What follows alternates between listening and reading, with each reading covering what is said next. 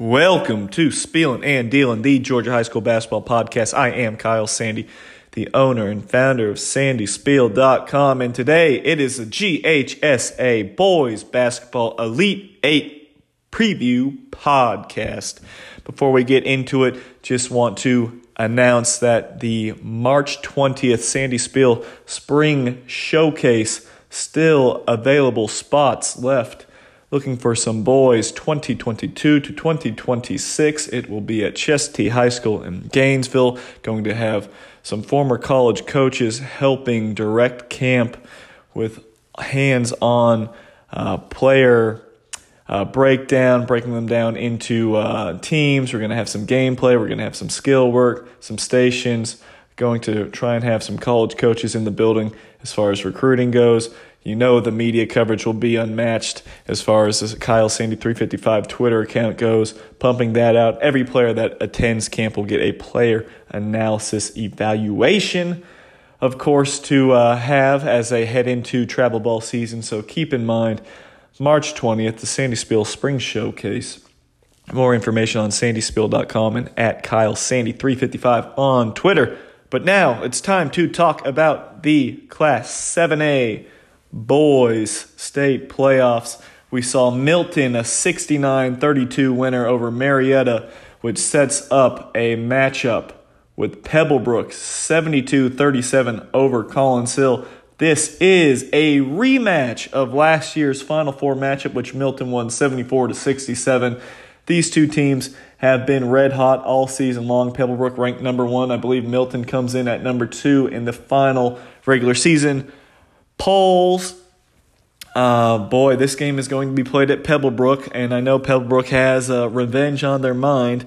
Milton, of course, it's been an interesting season to say the least, but Coach Whitehart has righted the ship, but he has a unenviable task going up against a loaded Pebblebrook team. Kamai Young going to Ryder has really been the dude this year, has taken over as the region player of the year, and he has helped in Giant Simon, really good player, and Andre Young going to Troy. So just a lot of weapons for Pebblebrook. But of course, Milton, Bruce Thornton, he's seen literally everything you could possibly see as a high school basketball player. Kanan Carlisle going to Stanford, a 5-star junior. You got LT Overton inside. I know he's only 6'5", but the number 1 ranked football prospect in his class, a bulldozer around the rim.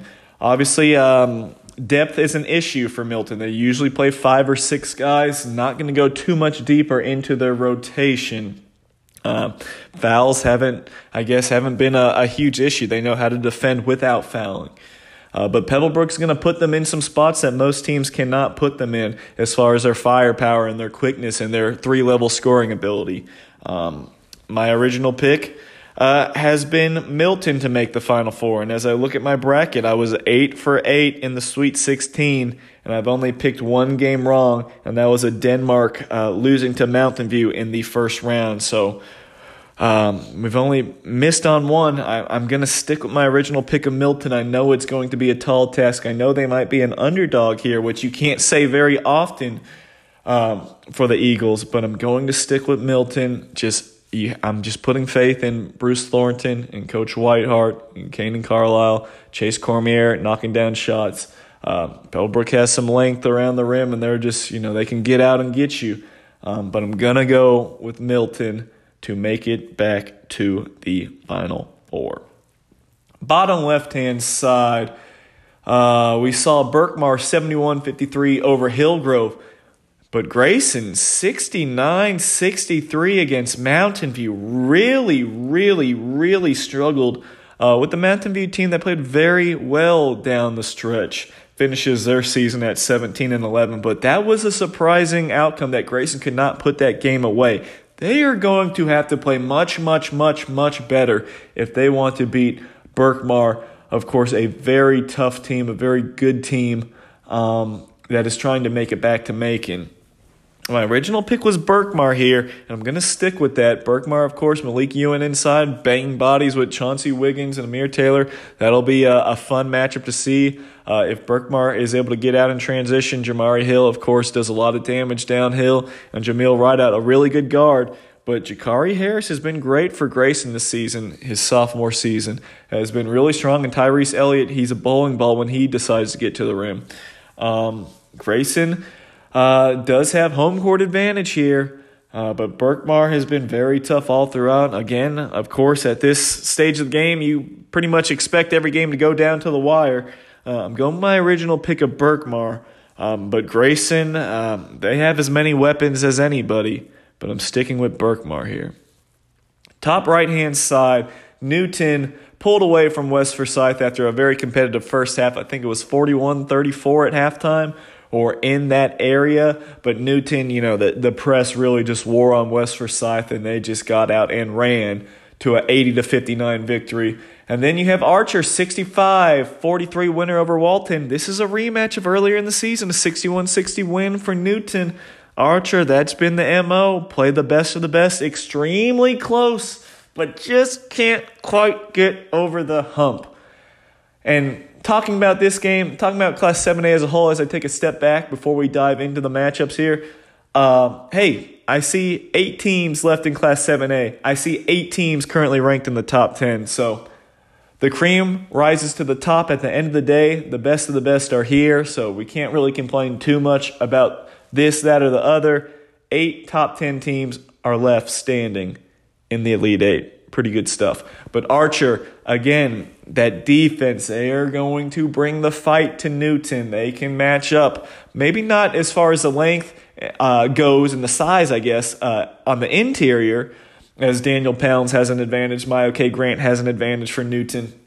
But Archer, they have those big guards, Damani Harrison, Christian Drummer. They have that length. They have that physical toughness. They are going to challenge Newton for every inch on the floor. Newton, of course, if you have 3 high major guards, I know they're juniors, but you got 3 high major guards, you're looking at an Archer team, which is very good, but they don't have one Division I player on the roster. Theoretically speaking, you would think Newton should win this game if they're that much more talented. But crazy things happen this time of year. Archer playing with house money. This is the deepest run they've ever made. This is a very good team. This is a team that we said at the very beginning of the season when they were preseason ranked. This is a potential disruptor in Class 7A. This is a team that no one's going to want to see come state tournament time. Newton is my pick. I'm going to stick with them. But again, they only survived by 1 point last time. The Rams might not be that lucky this time around. Archer is going to give them everything. But I think Newton behind Stephon Castle and friends, I think they find a way past Archer, but it's not going to be easy. Bottom right-hand side, North Gwinnett 67-57 erases new EC from the state playoffs. And now it is a rematch with Norcross. Norcross 43-35, not very pretty, a defensive battle. They win over Lowndes, who we will see. But this is a rematch of last year's Sweet 16 game, a game that was won by North Gwinnett 38-37. If Norcross plays like how they did against Lowndes, expect this one to be a low-scoring defensive battle, which is fine with North Gwinnett. I like North Gwinnett in this game. Norcross has just had too many guys move out over the course of the past 12 months, and North Gwinnett has benefited from a couple guys moving in. Duke Clayton's a good big body. Of course, R.J. Godfrey, everything's going to start and stop with him inside. They do have some talented guards, and Thomas Allard can get hot from deep. Norcross, can they get enough scoring outside of London Johnson, Jerry Deng, and then Samarian Bond? Is there enough offense outside of those 3?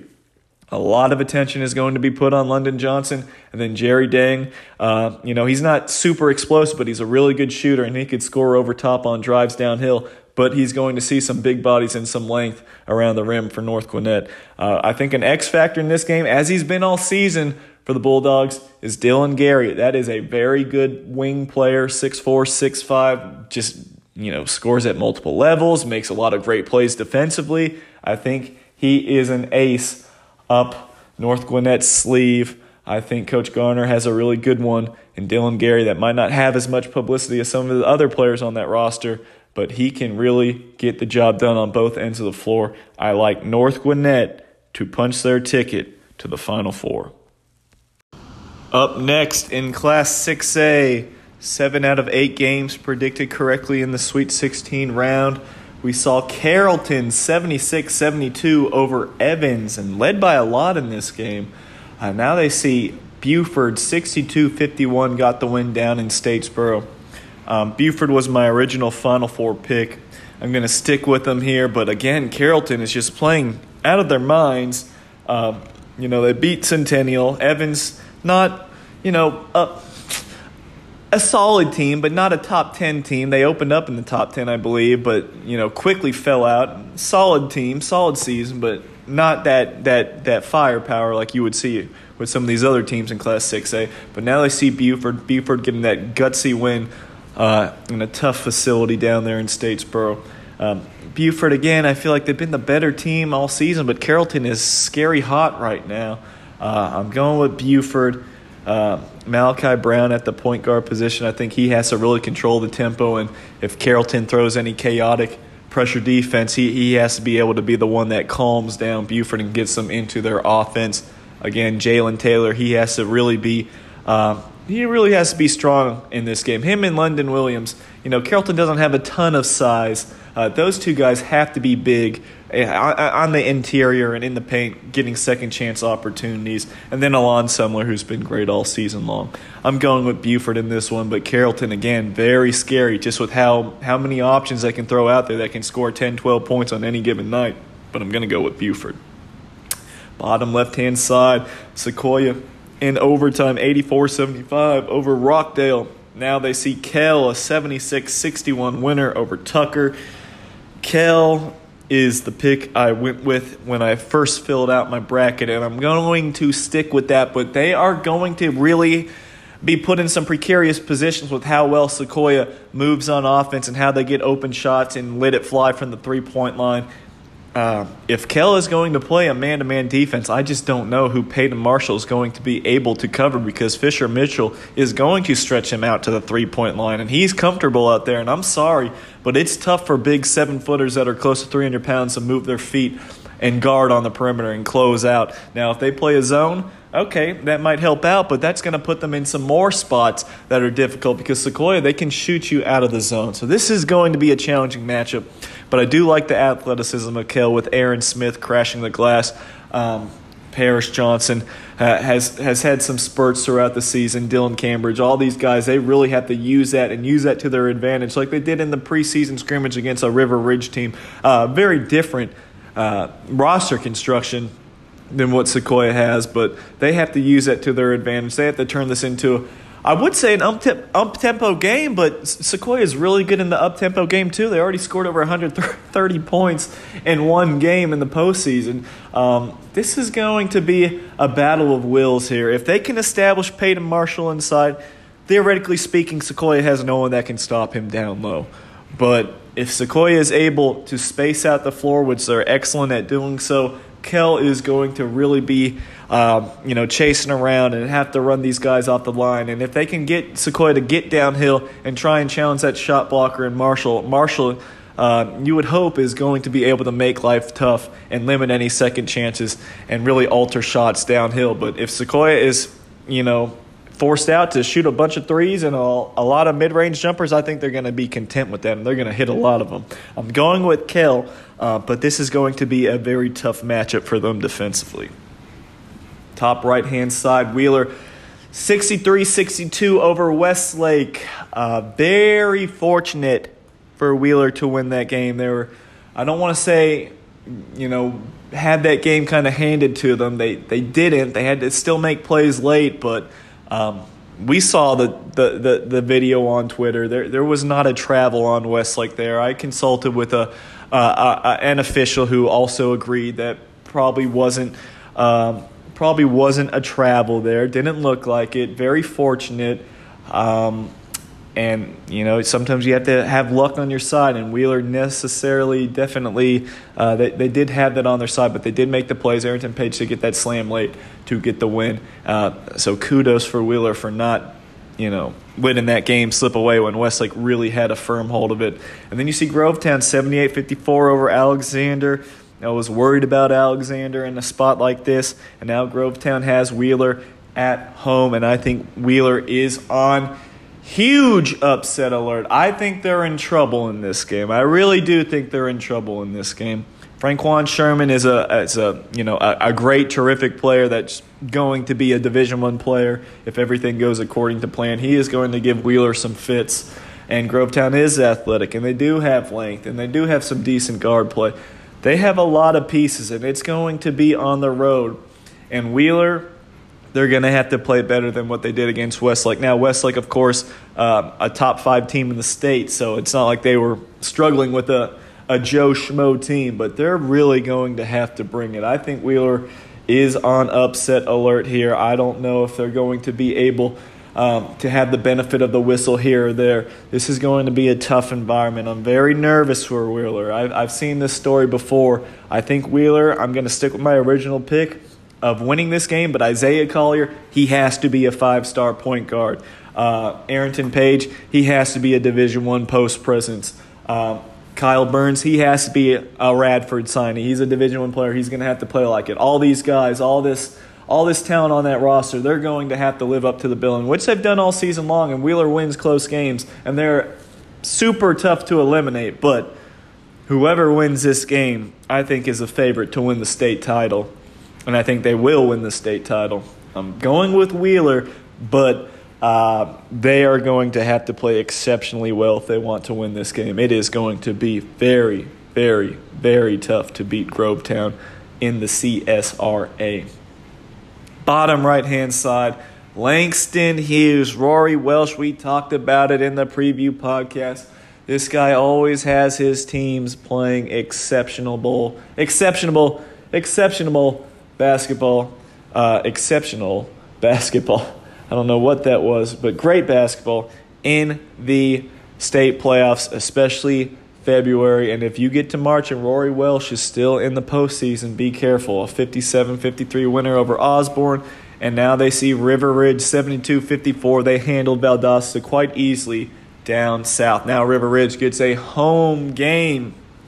Of course, the size of River Ridge is always going to pose problems with Jared Russo. And also Braden Pierce. Guard play has always been my thing with this team. I don't know if they have elite guard play to beat other teams with elite guards. Just looking at their matchups, they haven't seen that super backcourt yet in the postseason. Rome has some nice guards, but they're not super elite guards. They're very good high school players, and Jaquan Nelson's going to be a very good player, but they're not that elite level. And you saw Valdosta, they don't have elite guard play. And you're seeing a team in Langston Hughes that Kobe Davis is a very good player, and he had Division I offers. He's going up, I believe, junior college now, Cali College. He's good. He's one of the better guards in the state of Georgia. I don't know if I would necessarily establish him, lock him down as elite, but he is very, very good, and I think he will be one of the best guards on the floor. But David Hansrod, he's super important for River Ridge. He's their best scorer. I know they dump the ball and they play high-low basketball to Jared Russo inside, and he's had a tremendous year.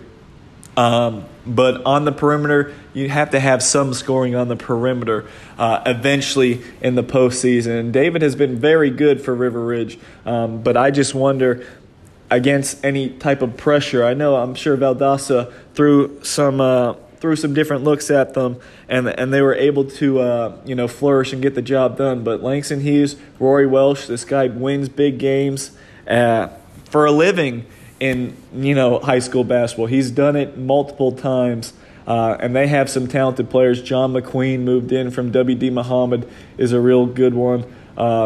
You've seen other guys. Tim James was a move, and all these guys, a lot of move-ins this year. But a big body that is going to play a big role, big football player, Jelani Thurman, 6'7", over 230 pounds.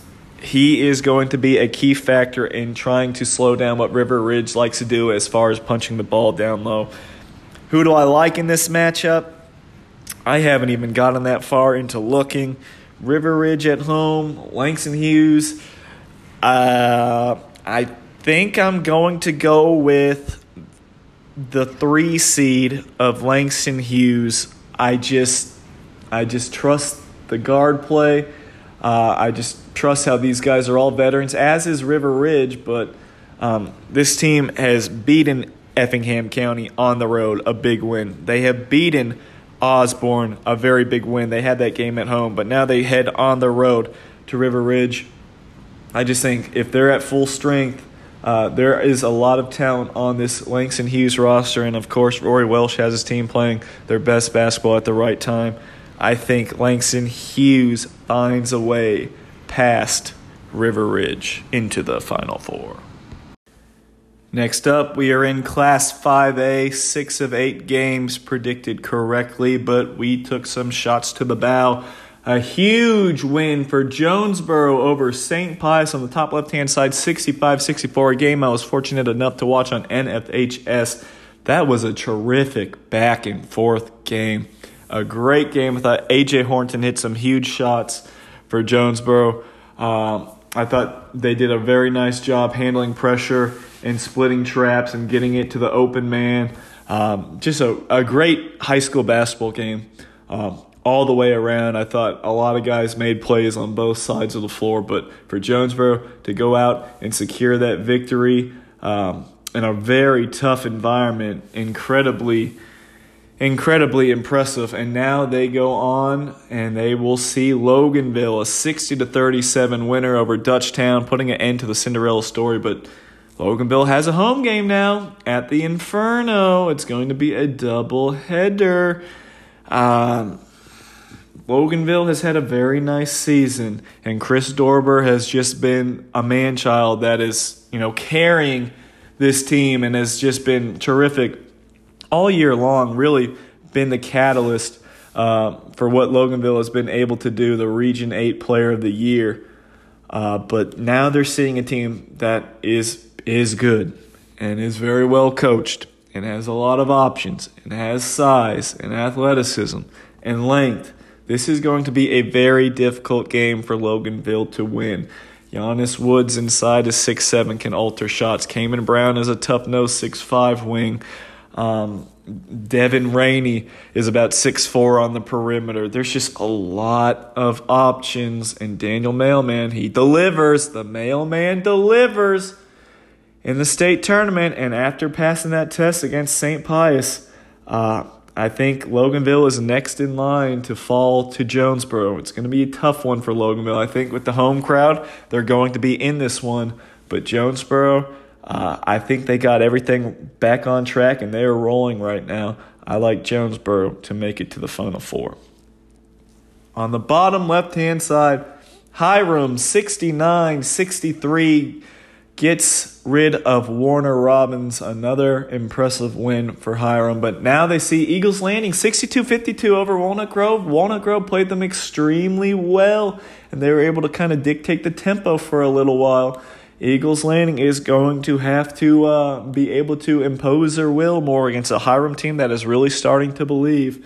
But what I believe is that Eagles Landing has been the best team in Class 5A all season long. David Thomas came on strong down the stretch against Walnut Grove, and then A.J. Barnes is he's just a handful to deal with. And Jordan Fordyce, I know he doesn't like to shoot too many jump shots, but he's a very good athlete, a very good slasher, and helps out a lot on defense. I think Eagles Landing, they've been that top dog we've thought all season long. No reason to go against that now, but I know Hiram is playing with extreme confidence. Jaden Clark's a really good scrappy point guard that gets it done on defense. Walter Matthew has the size and physicality inside, and they got a couple other players. Sakai Lockhart, makes plays, but I think Eagles Landing at home, the defending state champs, with all that talent, I like the Eagles to advance back to the Final Four. Top right-hand side, Chapel Hill, a 77-54 winner over Griffin. And Tri-City, 60-59, a 1-point win, pulling it out over Lithonia. That was a very good game, and now Tri-Cities is really going to have to bring it and lock back in and play some very good basketball, because it's not going to get any easier with Chapel Hill. Chapel Hill, they are a team that has some length and some really good athletes. Kyrus Doucette is a big guard. Peyton Weathersby is a very good scorer. I like him a lot. And Shai Shannon, of course, at 6'6", bouncy, and Kelvin Hunter at 6'7", a forward that blocks shots. And, I would say Tri-Cities, I guess they do have the advantage at the guard spot. Not saying Chapel Hill doesn't have good guards. They have very quality guards. But Tri-Cities has Division I level guards led by Simeon Cottle. The Kennesaw State signee, he is a really tough guard that just sees the floor so well, shoots the ball well, just knows how to get others involved and knows when to score and come up big when needed. He had 28 points against Lithonia. Corey Mincy, who moved in from Luella, had 14 points. And then another move-in, and Eric Smar, who came over from Noonan, he had some big free throws down the stretch. So there's just a lot to choose from. Noriko Danner moved in there as well. Tri-Cities has a lot. Just a good overall roster from top to bottom. Ryan Matthew is a shot blocker inside that transferred in as well. So this is a team that I'm gonna stick with. I'm gonna go with Tri-Cities. That was my original pick. I just think they have a lot of bullets in the chamber. But Chapel Hill, a scary team. They can do some things, because you look at them and you think they want to play super fast and get out and run. But Coach Latham, they're very patient on offense. They don't have a problem playing in the half court and getting the shots they want. I think this should be an entertaining, fun game, but I think Tri-Cities down the stretch finds a way to pull it out behind the senior guard, Simeon Cottle.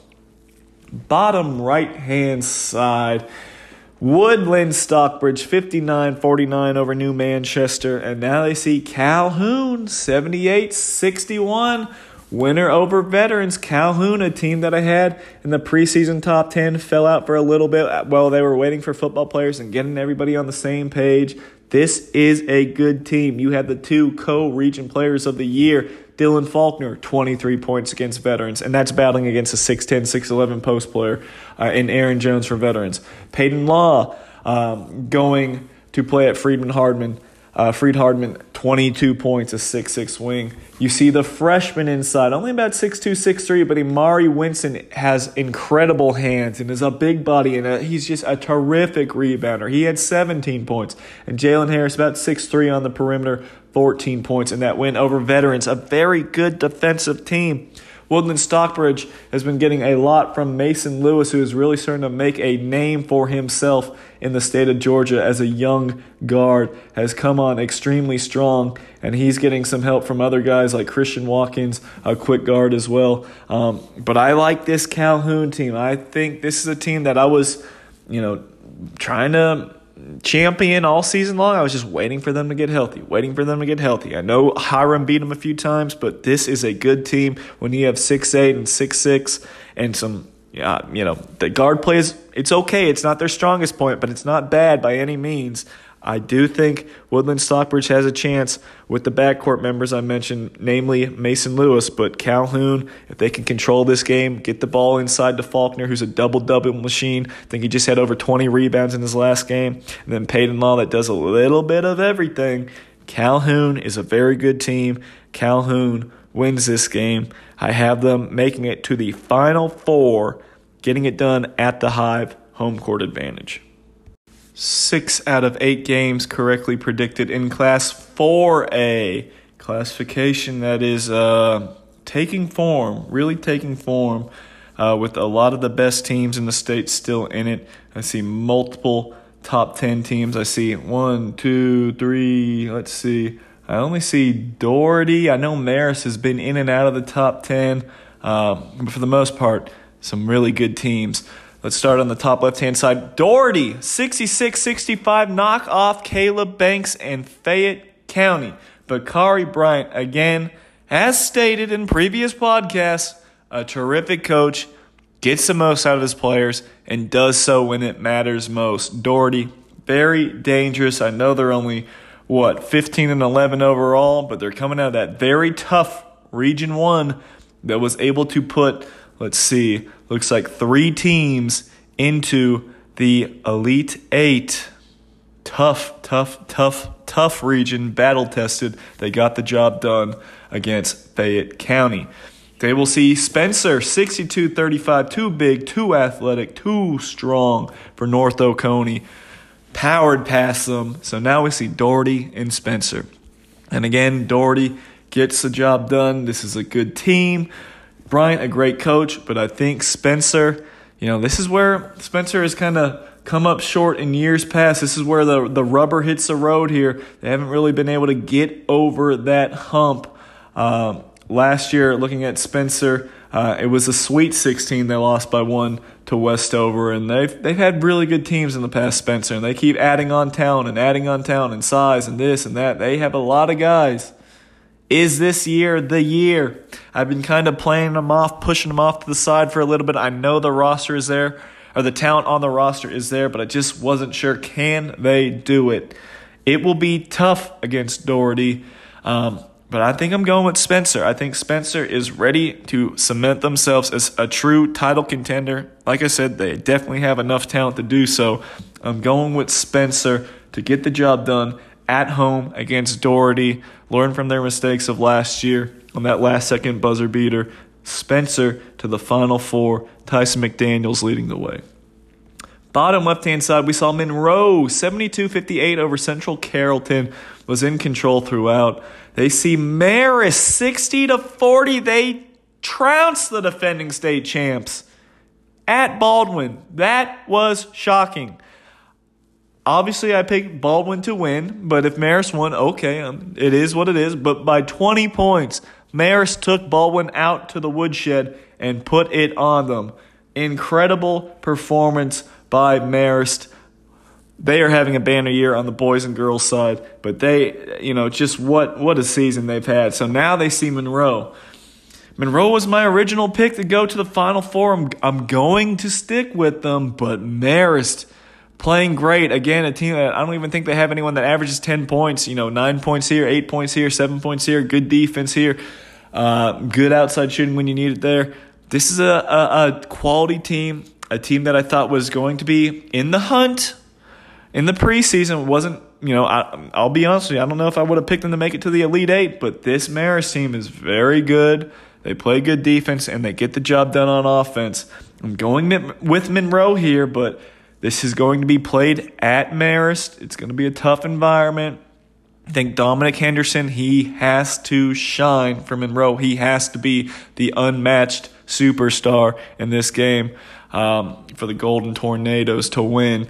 I'm going with Monroe here, but I think Marist, they have proven they deserve a seat at the table. They're going to fight all throughout. I'm going with Monroe, but it's going to be tough.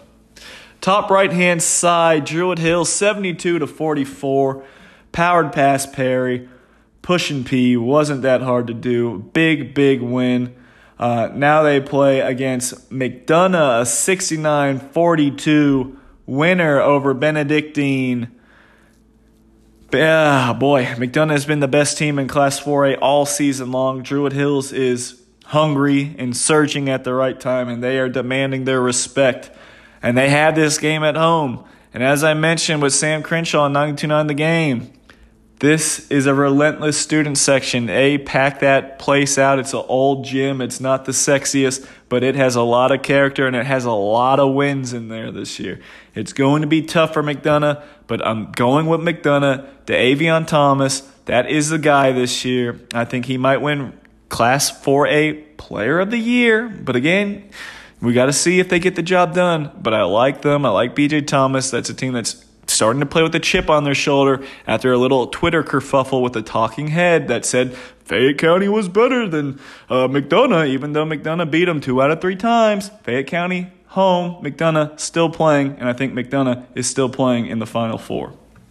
Bottom right-hand side, Jefferson, 64-62. They beat Westside Macon in overtime. Westside Macon was horrendous from the free throw line. This game, this is pretty wild that Jefferson won this game because Westside Macon was in control. Missed free throw after missed free throw after missed free throw after missed free throw. They let Jefferson win this game by missing so many foul shots down the stretch. But Jefferson, they found a way. They got it done at home, but now they're going on the road to Westover, 65-57 over Luella. It was a pretty close result. Pretty surprising Luella was able to play Westover that close. Westover's been a terrific team all season long, as has Jefferson. Jefferson had Caden Bailey back. He was big down the stretch with rebounds and AM1 putbacks. Dalen Gales was tremendous. He has really had just a great season for Jefferson. Just a tough-nosed guard that can get downhill and score on floaters. And then JT Fulkrod hits timely shots. And, hey, Riley Hallman hit a big one late as well. I'm going with, as I look at it here, I have Jefferson in my original Final Four. But I don't know. The South might have something to say here. I don't want to go against my original pick.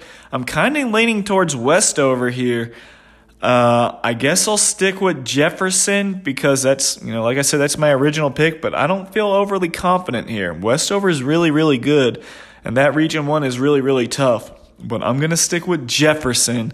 I think Gales and company, I think they get the job done, but they're going to have to play much better than they did in the Sweet 16. And you could say the same about Westover. Same thing. I think both teams kind of survived somewhat of clunkers in the second round. I think they really have to ramp it up a notch if they want to make it to the Final Four. And I'm going with Jefferson to pull it out against a very, very, very good Westover team. Up next, it's Class 3A. 6 out of 8 games we got correct. Some big ones we did not. Sandy Creek again fails in the state playoffs.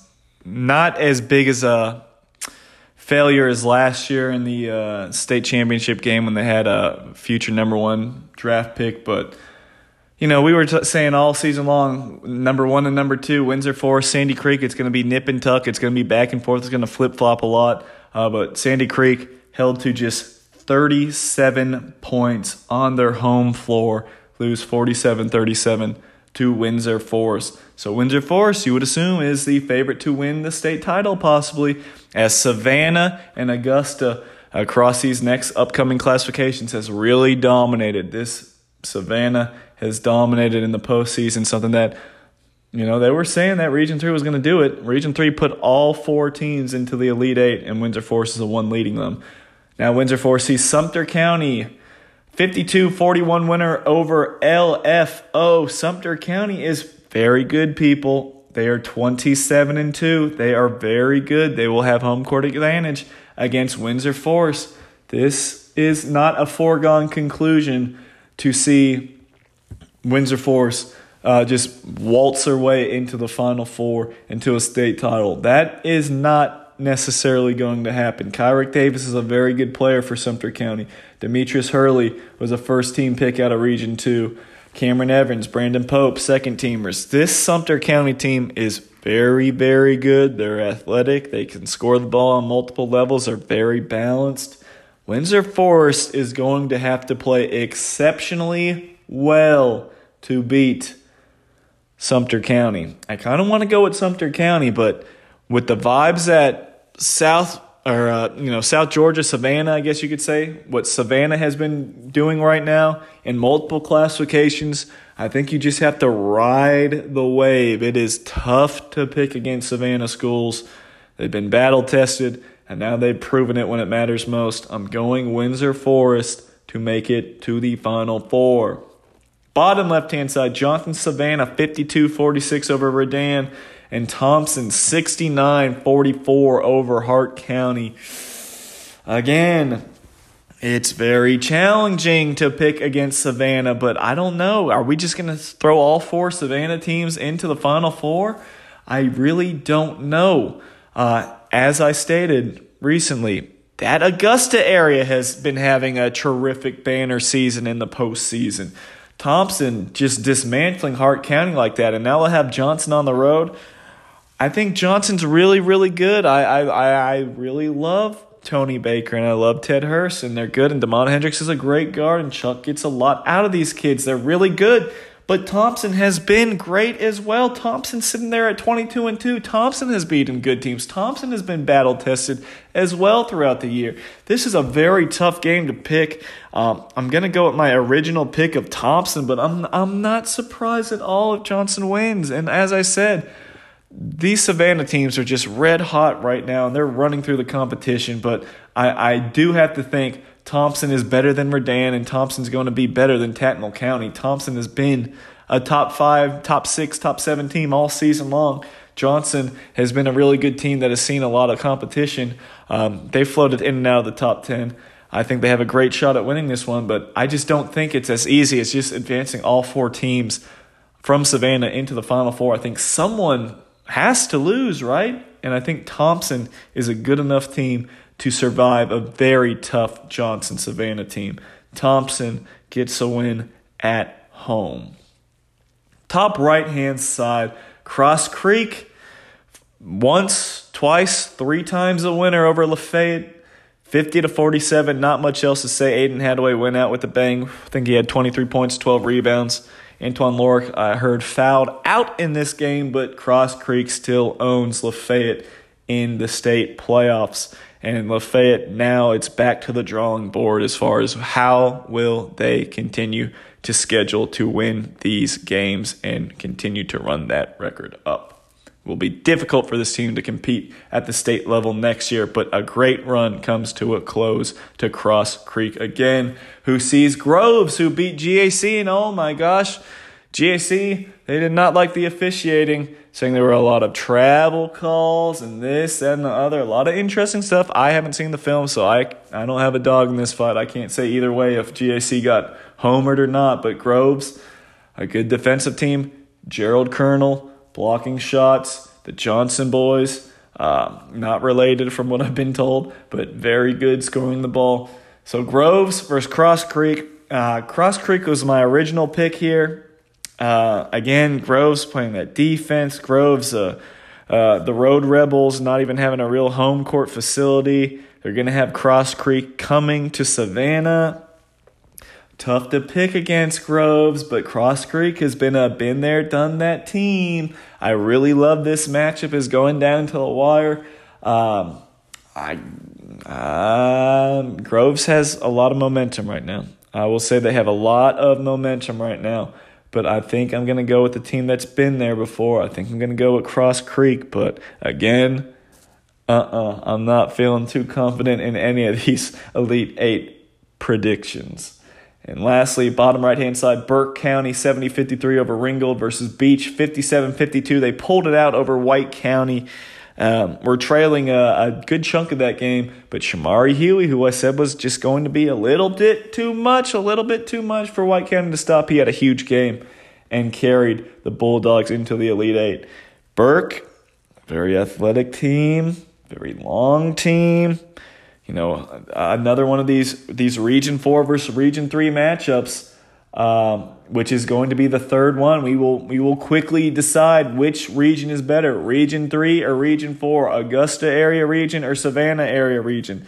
We're going to know, but, you know, we could see a split. Who am I going with in this one?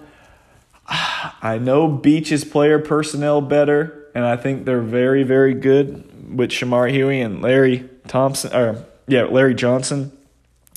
But, you know, this is a game that's going to be played at Burke County. Burke had a big win over Peach County, so they have seen teams that can really fire it and score with the best of them. I don't know. This is a real coin flip game. My saying I like to turn to when I don't really know what to expect. I think I might lean towards Burke County in this one. Coach Dukes does a pretty good job over there. They do have 2 juniors that lead the team in scoring. Takavian Hires, 12 points a game. Kinte Gross, 11 points a game. They're athletic. I think they might be a little deeper offensively than Beach, but I guess I'm going with Burke County in this one, but I'm not very confident again. So I guess that would put us at Windsor Forest to the Final Four, Thompson to the Final Four, Cross Creek, and Burke. So it looks like I have 3 teams coming out of that CSRA region to make it to the Final Four in Class 3A. All hell broke loose in Class 2A. 4 out of 8 games predicted correctly. Missed a lot. Augusta ran roughshod through Atlanta. But first, we will start on the top left-hand side. Northeast Macon, 72. Coosa, 57. Vidalia, I said they were going to have a good defensive game plan. They're not going to let Christian Anderson beat them. Christian Anderson didn't beat them. 93-68. Vidalia crushes Lovett. Held Anderson to 6 points in the first half. Ended up with his 20. But Tommy Daly, heck of a coach. He knows what he's doing. Vidalia is very, very good. They really put it on Lovett and got the job done. And they had some big, explosive offensive performances. Ty Daly with 34 points, a Region 2 Player of the Year. And then a first-teamer in Bryson Whitted, 27 points. So the two baseball standouts getting the job done for Vidalia. And I like Vidalia to get the job done again at home against Northeast Macon. I think they're going to be able to slow down Travion Solomon and company if they were able to do it against Lovett. And Christian Anderson, I think they can do it again against Northeast. Now, Northeast is a more balanced scoring team than Lovett is, but Vidalia is very, very good. I'm telling you, this is a tough team. This is a team that always wins over 20 games, always plays good defense, and always finds himself with an opportunity to make a deep run come state tournament time. And I think Vidalia is going to do that and get back to the Final Four. Bottom left-hand side, Early County rallies to beat Chattooga 70-68 on a last-second buzzer beater. Stunning stuff for Early County, who just runs and jumps and can play athletic and can hurt you. And they got a 1,000-point scorer inside. Early County playing with house money right now, getting the job done. They now see Westside Augusta 82-72 winner over Columbia. And for anyone that is overly shocked, it's surprising to see it happen. But when we have these this Region 4 versus Region 6 matchup of Westside versus Columbia and Pace versus Butler, Westside versus Columbia and Pace versus Butler, it sounds like upsets, but it's really not. Those are the top 4 teams in the classification. Westside, I believe, came in maybe number 3 in the state. Columbia was number 2. Okay, 3 beat number 2. That's not jaw-dropping stuff, really. Pace Academy, who was number 1, lost to Butler, who I think was number 3. Westside's number 4. 4 beat 2, 3 beat 1, if I'm not mistaken.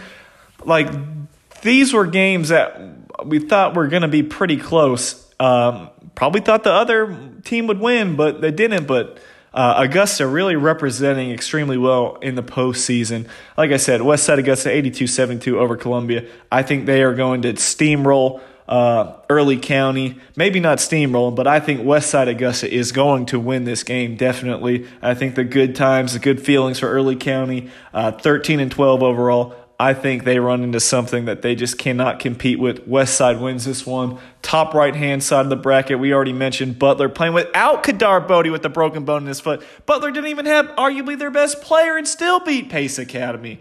Very, very impressive stuff. Gantrell had a great game for Butler, scoring over 20 points. Now Butler sees Waco, a 49-25 winner over Heard County. Butler is going to go on the road to Waco, but I think Butler is going to go on the road to Washington County and come away with a big win and is going to make it to the Final Four. Butler has been a very good team all season long. They really, really have. They lost to Washington County 53-48 earlier in the season, so this is a rematch, but I think Butler is rolling. Other than that loss to Westside Augusta, I think they're ready for this. I think Butler is going to come into Washington County and beat the Golden Hawks and make it to the Final Four. I am believing in Augusta in Class 2A. Bottom right-hand side to wrap things up. We saw Woodville Tompkins. I was worried about Rabun County. I believe if this is correct, Woodville Tompkins won this game in overtime, 72-63. Lenny Williams, he's been too quiet all season long. I was very nervous, very quiet. He's a presence on Twitter, but he was eerily quiet during the regular season. But now, boy, he's been popping off on Twitter with a lot of tweets, and Woodville Tompkins is peaking at the right time. He is back, energized. Woodville Tompkins, a huge win over Rabun County. Lucas Platana, 38 points. getting the job done, using that pressure defense, making things difficult. Good times, good vibes again in Savannah. Savannah and Augusta have really dominated this past week of basketball. It all runs through the coast there. Savannah now plays Model, a 69-53 winner over Thomasville. A great win for Model. Now, this is going to be an interesting matchup because Model does provide some interesting looks that many teams don't see. They do have Jermias Hurd, who is a big 6'8" post presence, about 260 pounds or so inside. You don't see a whole lot of big size like that. He can put you on your back, and he can on his back and can score around the rim. Jaquinas Hurd, not quite as big, but athletic and long at about 6'5". Dane Fisher shoots the ball very well from the perimeter. Deion Richardson makes big shots and applies very good on-ball defense. Model is pretty good, and they just provide a lot of things that you don't necessarily see. So we're talking about a big space-eating 6'8", a knockdown three-point shooter, and a very good on-ball defender, along with some other key pieces that do things on both ends of the floor. Poor hungry dog. I don't know how much hungrier they can get because they've been eating up pretty well in the state tournament. They have Woodville coming to their place. Again, it's going to come down to, can they handle Woodville's pressure? Can they handle that press? And can they slow down Lucas Platana, Alfonso Ross, a couple good players, Zion Powers, Woodville Tompkins? They are playing with extreme confidence. It's going to be tough making that long trip again, but, they already did it against Rabun. And again, Coach Lenny Williams, maybe this is the year that he gets into the Final Four and make some havoc happen. I'm going with Woodville here. I know they're 17-10 overall, 2 seed out of Region 2. I'm going with Woodville, just their style of play. They're pretty athletic. They'll press. They have quality guards that can score at multiple levels. Model's tough too, and they're going to pack it out. If Woodville can just not get killed inside, if Wes Walker's out there, 6'6", he's going to have to play a big role as far as just protecting the rim and trying to grab second chance rebounds and eliminate second chance opportunities for Model. I'm going with Woodville. Savannah area is hot right now, and I think the Wolverines, I think they can. It will be tough, but I think they can get by Model and make it to the Final Four. More craziness occurred in Class A private 5 of 8 games. Woefully predicted correctly. Top left-hand side, Galloway, 80. Deerfield, Windsor, 57. Easy. Green Forest, 80. Tallulah Falls, 34. Easy. Now, this is a big matchup here. Galloway, again, not a lot of size. Great offense. Play great defense, all things considered. Anthony Arrington is a superstar. Probably the best player in the classification. Just tremendous. Does everything for this team.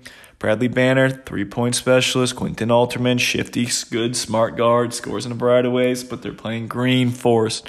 They're huge. Guy Chol, 7 foot. DK Manuel, 7 foot. Jalen Peterson, eligible now at 6'8", jumps out of the building. This and they have a whole village of players to choose from. All tall, big, long, athletic. Jalen Forrest, a great guard. Florian Tenenbe is a big body guard. They have so much to choose from. And in years past, this is a time Green Forest crumbles. But I don't know. Galloway's really, really good. I think this is number 1 and maybe number 2 in the state in the last state rankings, if that even matters this time of year. But these are the two best teams the classification has seen all season long consistently. I'm going with Green Forest in this one. They've let me down many a time, but I just think just the size and the length and, my gosh, just if you can somehow keep Anthony Arrington in check, you have enough size and athleticism and talent to, face guard. If you have to throw a junk defense, you're long enough inside to play a triangle and 2 and to cover enough ground. You have to do everything in your power to make sure Anthony Arrington does not go crazy and win this game for Galloway. Again, I'm going with my original pick of Green Forest. I think Galloway does have a chance. They definitely have a chance to win this game with how well they shoot the ball and Anthony Arrington's heroics. But I'm going with Green Forest. But we've seen this before. Bottom left-hand side, North Cobb Christian, 83-46 over Stratford Academy. And then George Walton, they had an injury to Kennedy Johnson. They lost 42-36 to Heritage School. Heritage, they have some size. Sean Nichols is a bigger guard. Max Skidmore is a talented perimeter player as well. But North Cobb Christian, they came out of that very competitive Region 7. They're the last team standing from Region 7. But Albert Wilson, is Malachi Townshend going to be able to slow him down? An inside-out threat who has risen this team to another level. Josh Dixon, who's going to draw the assignment of trying to slow down Josh Dixon? Jack Hewitt, the lefty slasher that can knock down threes. Tremaine Davis, another very good player for this North Cobb Christian team. There is just so much to really pull from North Cobb Christian.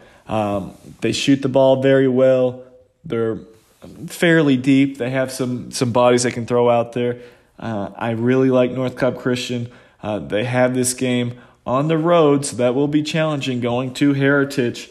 But I think North Cobb Christian, they've been the better team all season, I feel like, and they just have a lot of weapons. I'm going with North Cobb Christian. They've seen a lot of great competition throughout the year. I'm going with North Cobb Christian to beat Heritage, but Heritage can throw a monkey wrench into this very quickly. Top right-hand side, Kings Ridge 70-61. They beat St. Anne Pacelli, but the huge shocker, would not have predicted this.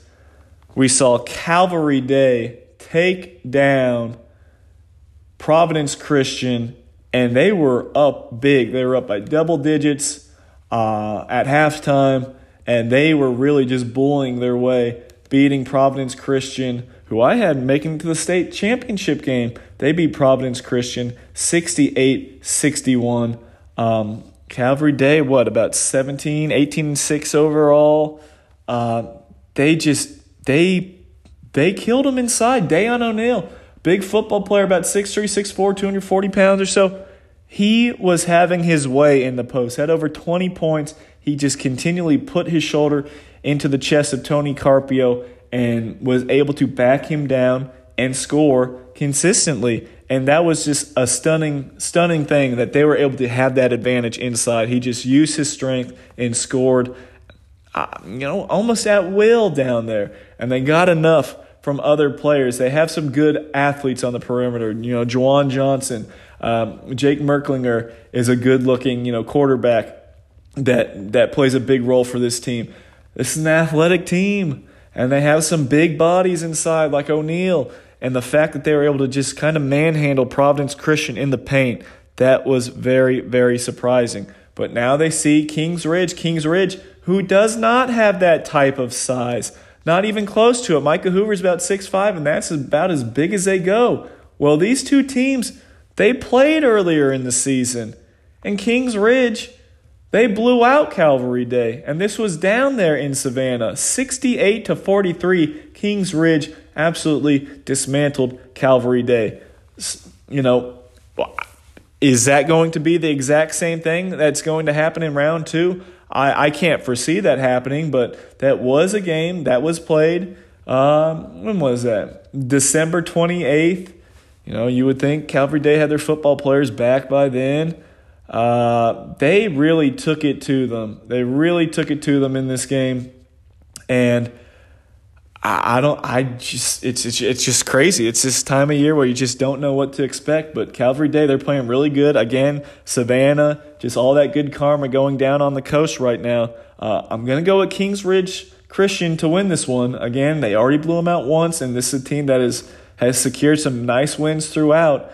I'm going to go with Kings Ridge. They shoot the ball very well. Isaac Martin, also Zach Thomas, who just had over 1,000 points. They have a lot of good pieces. But Calvary Day, they might be more athletic. They might be more physical. But Kings Ridge, I'm going to go with Kings Ridge. But crazy things happen, and Calvary Day definitely proved that. And again, Kings Ridge is going to have to go on the road to Calvary Day to get it done in a hostile environment. Had a great student section there for their game against Providence. But I'm going with Kings Ridge. Bottom right-hand side to wrap up Class A private. St. Francis 55-52, close over Paideia. Now they see FPD 68-58. They beat Mount Vernon Presbyterian. FPD getting the job done in a big way. Very, very impressive for this FPD team. Able to combat that size of Mount Vernon Presbyterian. They proved that FPD is the best Presbyterian school in the state, I guess, with that win. And now they move on, and they will be seeing St. Francis. And in this matchup, I kind of like FPD here. I mean, Jay King's a great scorer. I know the matchup between him and Jace McCullough is going to be really good, but FPD at home, St. Francis, a 4 seed out of Region 6. I know they have talent on that roster, but I'm kind of leaning towards FPD in this one. Jay King is going to put up points in bunches. We know that. That's always what he does. Can St. Francis kind of keep up pace with that? A big win over Mount Vernon, who, again, we mentioned that posed some difficult matchups, but it did not hinder Jay King from getting the job done in company. And, it's not all just Jay King. He has gotten some big help, especially down the stretch. I know King is averaging close to about 30 points per game or so. But Jalen Goodrum's a good guard. He's averaging 17 points per game if he's still available. Let me see if he's still been playing lately. But he's a very important guard that's kind of second in command. He hasn't played for a while if these stats have been updated correctly. So that is kind of an interesting thing to see there. So they'll need his firepower, but if he's out, that does kind of hurt. But other guys have definitely stepped up for this team. FPD getting some big contributions from Jakari Williams. He had 14 points in that win over Mount Vernon. Darius Patterson had 13 points. And you're talking about Williams, who averages 12 on the year, but Patterson's just a 5-point-per-game guy. They found a way, and doing this without Jalen Goodrum, it looks like during this stretch. As I look this up, that makes it all the more impressive what FPD's doing. But Jay King, he's going to get over 30 shots per game in this one. I guess I'm going with FPD to beat St. Francis. Going to be an interesting matchup. FPD does have some quality football athletes out there, but Jay King, I think he's going to be the best player on the floor in this one, or at least the best scorer. And I'm going FPD to pull it off against the 4-seed St. Francis.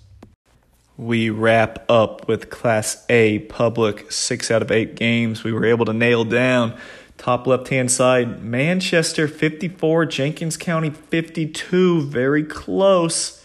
Now they see Towns County, the defending state champs, led by Colin Crowder, still not going quietly into that dark night. 58-51, they win it at Charlton County, the number 1 seed out of Region 2. Manchester was my original pick here, but this Towns County team, they're tough as nails. They really are. They don't have the star power like they had last year, but they play very hard. And this is a tough team. Colin Crowder, as I mentioned, averaging way over 20 points per game. And then Kyle Oakes is a second-team selection on that Region 8 all-region team. I'm going to stick with my original pick of Manchester, but at this point, Towns County, I feel like Towns County might be the Fannin County of girls basketball. Every time you want to pick against them, it just doesn't end up working out for you. Towns is tough. I think, they have this game. They're going to be, looks like they'll be on the road at Manchester. Like I said, Manchester, they got those big bodies, and they can really play physical and bully you around the basket. And Travion Jackson is a quick little guard.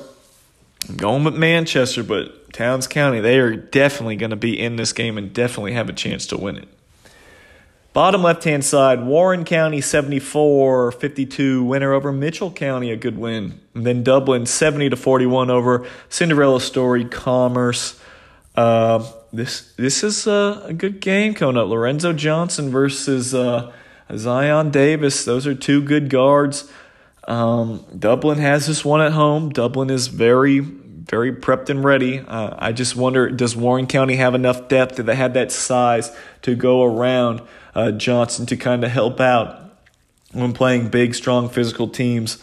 like Dublin. Can Warren County get the job done? It's going to be, again, a really tough environment to play against or play in. Quay Ashley is a tough guard. Sean Peacock, 6'6", protects the rim. I like Dublin in this one, but Warren County, if they can get this game into transition and if they can get Lorenzo Johnson loose for a couple clean looks, he's a guy that can really score in bunches, averaging over 20 points per game. But I think Dublin has just been very good, very, very good all season long. Haven't lost to a team from Georgia yet, I don't believe. And I think Dublin will advance on to the Final Four. Top right-hand side, things got pretty wild. But it was Drew Charter getting it done against Dooley County, 64-60. Things are different without Jaquez Thornton, as I mentioned. That is the head of the snake. That is not there. But Drew Charter, actually, they get the job done against Dooley County. Pulled it out. Now they see Wilkinson County, 55-54. They beat Portal at Portal Wilco. They're just, 15-11, the 3 seed out of Region 7. I think Drew Charter should be okay in this one. They're going to have home court advantage. They don't have to worry about going to the Palace. Drew Charter's been the better team all season. I know they've kind of been two different teams with Thornton and without Thornton, but Jacoby Strozer, he plays a huge role. Cedric Taylor, of course. Cam Johnson, they got guys still. They definitely got guys still over there at Drew Charter. I think they win this one. I don't think Wilkinson County is quite good enough to play with these guys. You never know this time of year. But I do like Drew Charter getting past that tough test of Dooley County, and now I think they're going to be able to beat Wilkinson County. And next up, bottom right-hand side, a game I have circled. I hope they have cell phone service or Wi-Fi in Edson, Georgia. Edson, Georgia, over there near Albany area. Social Circle, 107. Clinch County, 25. An absolute mauling. This team is different, folks. This team is very, very different. But now they will see Calhoun County, very good in their own right, 97-65 over Macon County. So we have 29-0 Social Circle versus 26-0 Calhoun County, the only two undefeated teams in the state of Georgia, hooking up in the Elite Eight. Calhoun County with home court advantage. Social Circle, they're just coming at you from many different waves, just every imaginable scoring option is putting points on the board. They are relentless. They are playing with a chip on their shoulder. They are just tough as nails. Back-to-back games, they've scored over 100 points in the postseason. They are dead set focused on winning the state title. You saw KJ Reed score 20 points. You saw Terrell Branch, 19. You also saw Amarian Russell with 18. Cam Gaither with 13. Quinn Jackson with 13. Lamarius Jackson with 11. This team is deep. They're good. There's something Calhoun County has not seen all year long. I think Calhoun County obviously is very good in their own right. This is not going to be a blowout, I don't think. I just can't foresee that. But I just know if it means anything, Social Circle has played infinitely better competition than Calhoun County has this year. And they have won every single game. Marcus Shaw is a very good coach at Calhoun County. He just always finds a way to win. He's got those two co-players of the year, Tellys Wiley and Dewan Eneker. Those guys can play, but I'm telling you, Social Circle is tough.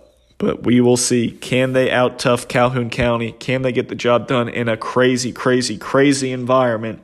I'm going with Social Circle. They're the best team in Class A Public. They've been the best team all season long. I'm going with Social Circle to win this one, but I think Calhoun County is going to be able to make this game interesting, but I'm going with the Redskins. And that will wrap up the Elite Eight preview podcast. Thank you for tuning in. A lot of great games, a lot of madness, a lot of stuff. I know it's bulletin board material season. A lot going on across the state of Georgia. Hopefully, I'm not too far off on these picks. Hopefully, I get most of them right, but anything goes this time of year. Until next time, the Final Four preview podcast. I will talk to you later, and I will see you in the gym.